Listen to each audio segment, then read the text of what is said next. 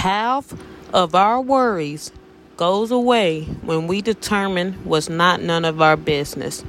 Let me say that again. Half of our worries goes away when we determine what's not none of our business. Most people who start getting into other people's business are actually doing a poor job of managing their own business, or they just don't have none of their own. Because those of us who have something going on in our lives, we have goals to reach, and we're trying to become a better version of ourselves. We are so busy trying to work on that and get it right and fix things that was done wrong and straighten it out that we don't have time to be in anyone else's business. We are too busy trying to get our life together.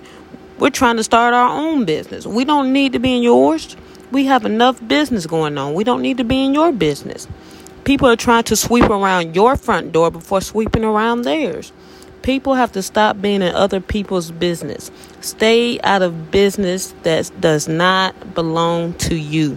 You can't move forward because you all up in somebody else's business. Now you at a standstill with no neighbors because all your neighbors moved away from you because you always in other people's business. Mind the business that pays you. Half of our worries goes away when we determine what's not none of our business.